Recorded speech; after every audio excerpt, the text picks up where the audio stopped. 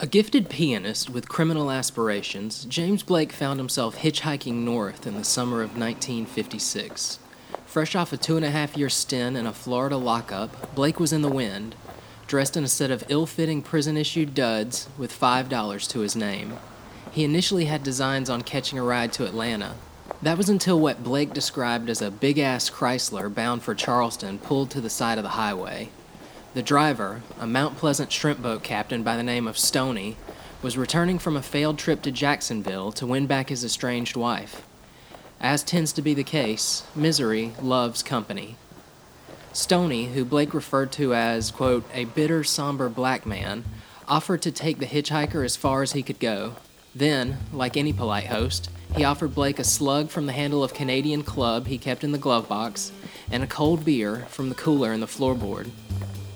It had been more than 2 years since he had had a proper drink, and by the time they reached the turnoff for Atlanta, Blake had decided to accompany his new pal all the way to Charleston. Perhaps a change of scenery would do him good. As the long drive dragged on, Blake plied his boozy wheelman with a few bennies he received as a farewell gift from a fellow inmate, just enough to keep Stoney sharp and able to navigate the country roads. Traveling through the deep South in the 1950s, Stoney must have seen a white companion like Blake as a bit of an insurance, while stopping in areas inhospitable to a lone black motorist. Making a brief detour at a roadside church picnic, Blake found himself pulled into a celebration complete with rhythm and blues and an improvised dance floor. Returning to the car, Stoney had taken note of Blake's awkwardness with women, asking, "You don't dig broads, do you?" Blake deflected, but both men knew what they were. Stoney was a black man trying to make it home alive. Blake was a gay ex-con trying to keep both points a secret. Together, they were headed for Charleston.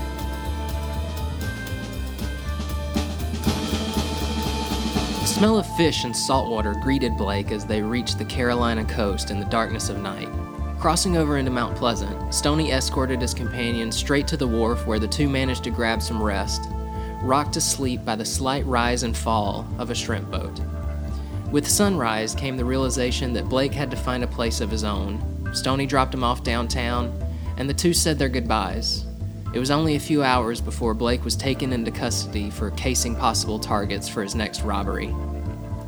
After a brief interlude at the local Skid Row, Blake pocketed the 83 cents collected that night by the reverend who oversaw the halfway house and, in his own words, went looking for trouble.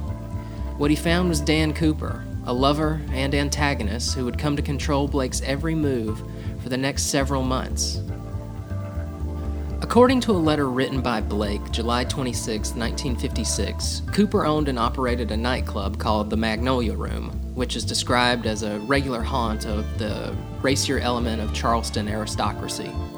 According to Blake, Cooper was 38 years old, stocky, muscled, rugged ugly, with an unsettling charm that comes from a poetic, perverse, avidly curious mind.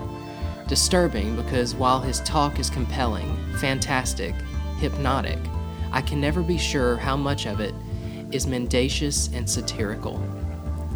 Despite growing up in Chicago by way of Edinburgh, Blake soon became familiar with the old Southern trait of having, quote, perfected the fine art of lying with flair. With enough cash in his pocket to cover one beer, Blake slipped into the Magnolia Room and aced an audition to become the club's regular piano player. He described the bar as a reproduction of a Carolina-style patio, common brick and wrought iron, deep leather booths, murky darkness, with a discreet sign outside to lure in customers. As Blake familiarized himself with the new surroundings, he was taken under the wing of the bar's proprietor. In his personal correspondence, Blake identified his new employer and soon-to-be lover as an old-money Charlestonian. New to the city, Blake had begun to cozy up to a pair of actors from Dock Street Theater, but Cooper would have none of it. As he began to groom his new pianist to be a suitable Charleston idol, Cooper secreted Blake away to a secluded island off of Folly Road. Blake would spend the steamy summer evenings in a former slave quarters, separate from Cooper's main house on the island. It was here that Cooper and Blake began a heated affair that would soon devolve into petty jealousy and violence. It was an excursion into eroticism along roads I never saw on any map. The calm, steady, dispassionate degradation and debasement, sure, strong, relentless. When it was done, this silent, contemptuous, and curiously onanistic performance, the first daylight was rising over the water. I had been coolly employed, crumpled, and discarded like a Kleenex.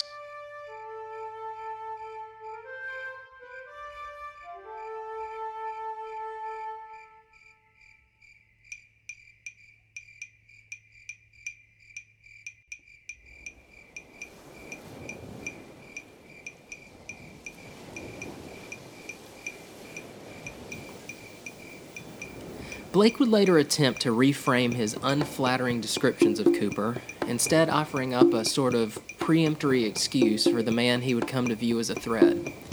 Deep down, it seemed that Blake began to view his new lover with a sort of sympathy usually possessed by someone attempting to free a wild animal from a trap, only to they themselves fall prey. What I feel is beyond shame or guilt, or even embarrassment. I know that his homosexuality is like my own, and that it is a matter of attraction between two masculine minds, and not a tinsel thing in which one of them must pretend to be a woman. Cruel or not is irrelevant. There is a vast uneasiness and torment in the man, a bottled loneliness. Of course, I know that the desperation implicit in this kind of alliance will strangle it as a matter of course, and that will be the end of it. Meanwhile, there are the times when we talk and no mutual understanding. For me, slippery and rackety as I am, it has been a revelation to find someone so obsessed with honesty. Although Blake claimed in his writing to be obsessed with honesty, it appears that he was willing to exaggerate the story of his time in Charleston. Through his own personal research and investigation, archivist and head of special collections at the College of Charleston, Harlan Green, has uncovered the truth about the man Blake referred to as Dan Cooper. I think James Blake's perception of Charleston are so interesting and so articulate, and coming from a source that we don't have, that is matchless. No one else is sort of commenting on gay life in Charleston, in the mid-20th century. But what I find unfortunate with James Blake, that he seemed to need to romanticize, Charleston to some extent. So he was actually having an affair with a man who was not a blue blood. True, they lived on an outskirts on Charleston. They lived on the Folly Road somewhere, which he talks about, and, sort of being cocooned out there and brought down to the city of Charleston. But Dan Cooper, is not a blue blood. The fellow that he really did have an affair with was basically just a blue-collar kind of guy in town that ran the bar. And I don't understand why Blake felt the need to romanticize to some extent, and glorify the man that he was having an affair with. Did he fall under the spell of Charleston's grand elite aristocratic kind of world as well? Blake's inconsistent descriptions of his relationship with Cooper, as well as his decision to aggrandize Cooper's status in Charleston, paint an unhealthy picture of the power dynamic the two shared. Unable to publicly take part in a romance with another man, Cooper seems to have redoubled his efforts in the opposite direction. He would assert his control over his romantic life by hiding away his lover on an isolated stretch of the coast, and Blake was content with being kept. Right, and I guess, there's some kind of sadomasochistic kind of relationship going on there as well, too. And so then, and I don't know, psychologically, does that satisfy that, feed into that? Obviously, one's got the power and one does not have the power in that relationship, and Blake does not have the power. Does it somehow glorify or intensify the relationship, by building him up to others, by saying he's a much more powerful man, and he's much more elite, and he's, got a position in society, which again diminishes Blake. So, there might be some kind of psychological kind of aggrandizement or actually minimizing of himself going on, spinning out this character. But there is no doubt, I don't think, that they did have a sexual and kind of an employee relationship. Despite whatever connection Blake felt with the man he called Cooper, it wasn't enough to keep his eye from wandering. By the end of September, as Cooper was called away to Miami, Blake fell in with a trio of Navy musicians. Of particular interest to Blake was a gentle trombonist from New York with big brown eyes that would prove to be Blake's undoing. In October of that year, Blake began referring to Cooper as simply the owner. Despite still living on the island and performing at the Magnolia Room, Blake's relationship with the brown-eyed trombonist continued to sour things with Cooper. It appears the only thing keeping him around was Blake's newfound affection for the Low Country. I'm trying to keep the owner happy, and at the same time trying to chase a brown-eyed trombone player from the Navy. There's been a certain degree of success in the chase. Thing is, if I keep on as I'm going, I know Dan will flip and I'll be out. I've thought of moving into town, but every morning when we come back from there, the stars are overhead within reaching distance. The water stretches into silver infinity. The wind sighs in the palmettos. How can I leave? It's lonely. Lonely as blazes. Dan spends maybe an hour or two with me when we come home, and for the rest of the time, I'm alone.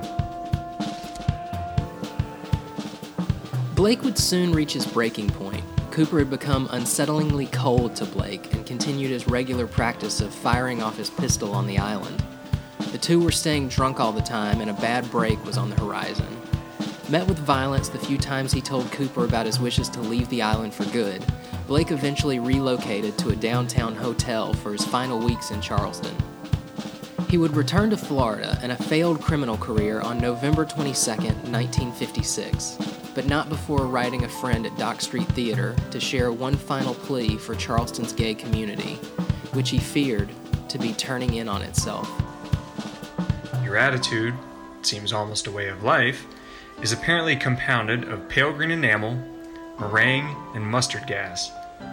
Seemingly, you have marooned yourself on an arid island with a number of other castaways, joyless and juiceless, but utterly, oh utterly, comme il faut. And there you sustain yourselves by nibbling on one another in modish cannibalism. So, a plea. Less cleverness, more kindness, for the good of the breed, such as it is. I think he's trying to say, don't be in the vernacular, don't be a bitchy queen, try to be more human. I think there's some references in there too, don't feel like that there's a stereotype of gay behavior that you have to adhere to because you now are defining yourself as gay or, whatever noun or adjective they're using at the time. And obviously Blake himself, breaks that stereotype. Here he is a petty thief, a musician, he doesn't seem to fit into a rigid role as how in the 1950s, America saw gay men. While Blake quickly returned to an ill-fated life of crime, spending 13 of the next 20 years behind bars, another recent Charleston transplant committed to his newly adopted home. Jack Dobbins, a chemical company executive in his late 20s, arrived in Charleston around the same time as Blake. Although the two men seemingly shared little in common, Blake and Dobbins were restricted to the downtown clubs and bars that served as safe havens for the gay nightlife. Blake would die February 19, 1979, succumbing to cancer in a hospital in Arlington, Virginia. But while he was able to escape Charleston with his life, Dobbins would not be so lucky.